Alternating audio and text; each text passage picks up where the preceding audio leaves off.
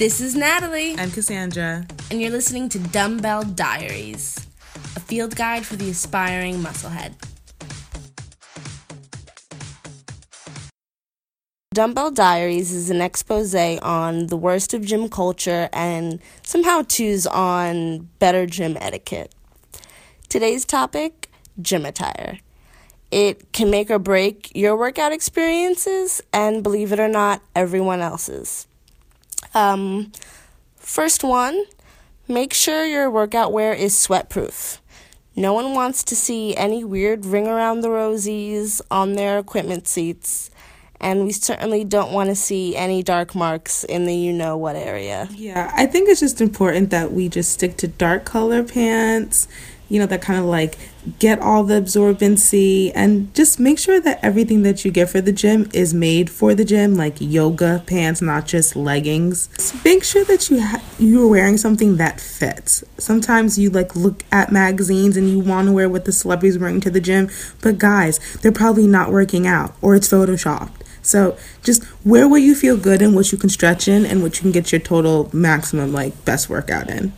It doesn't have to be Lululemon. Walmart has that breathable spandex material that's not a disco pant from American Apparel. Moving on. Keep it covered. I don't want to see your tits. I don't want to see your ass. I don't want to see anything else. This is especially for my ladies out there. I know we all think that the gym could be an ideal place to meet our soulmate, but trust and believe it is not. Last but not least, workout shoes. They are crucial in the effectiveness of your workout and very crucial in not making you look like an ass. We've all seen it. The Converses, my shins want to die when I see that. Or the big huge muscle head in a muscle tee and construction boots, aka Timberlands.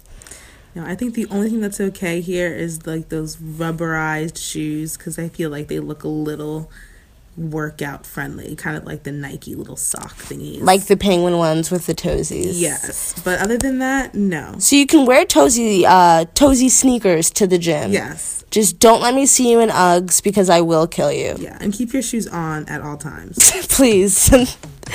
Thank you guys for listening. Tune in next week. We'll be talking about how the hell to handle gym equipment.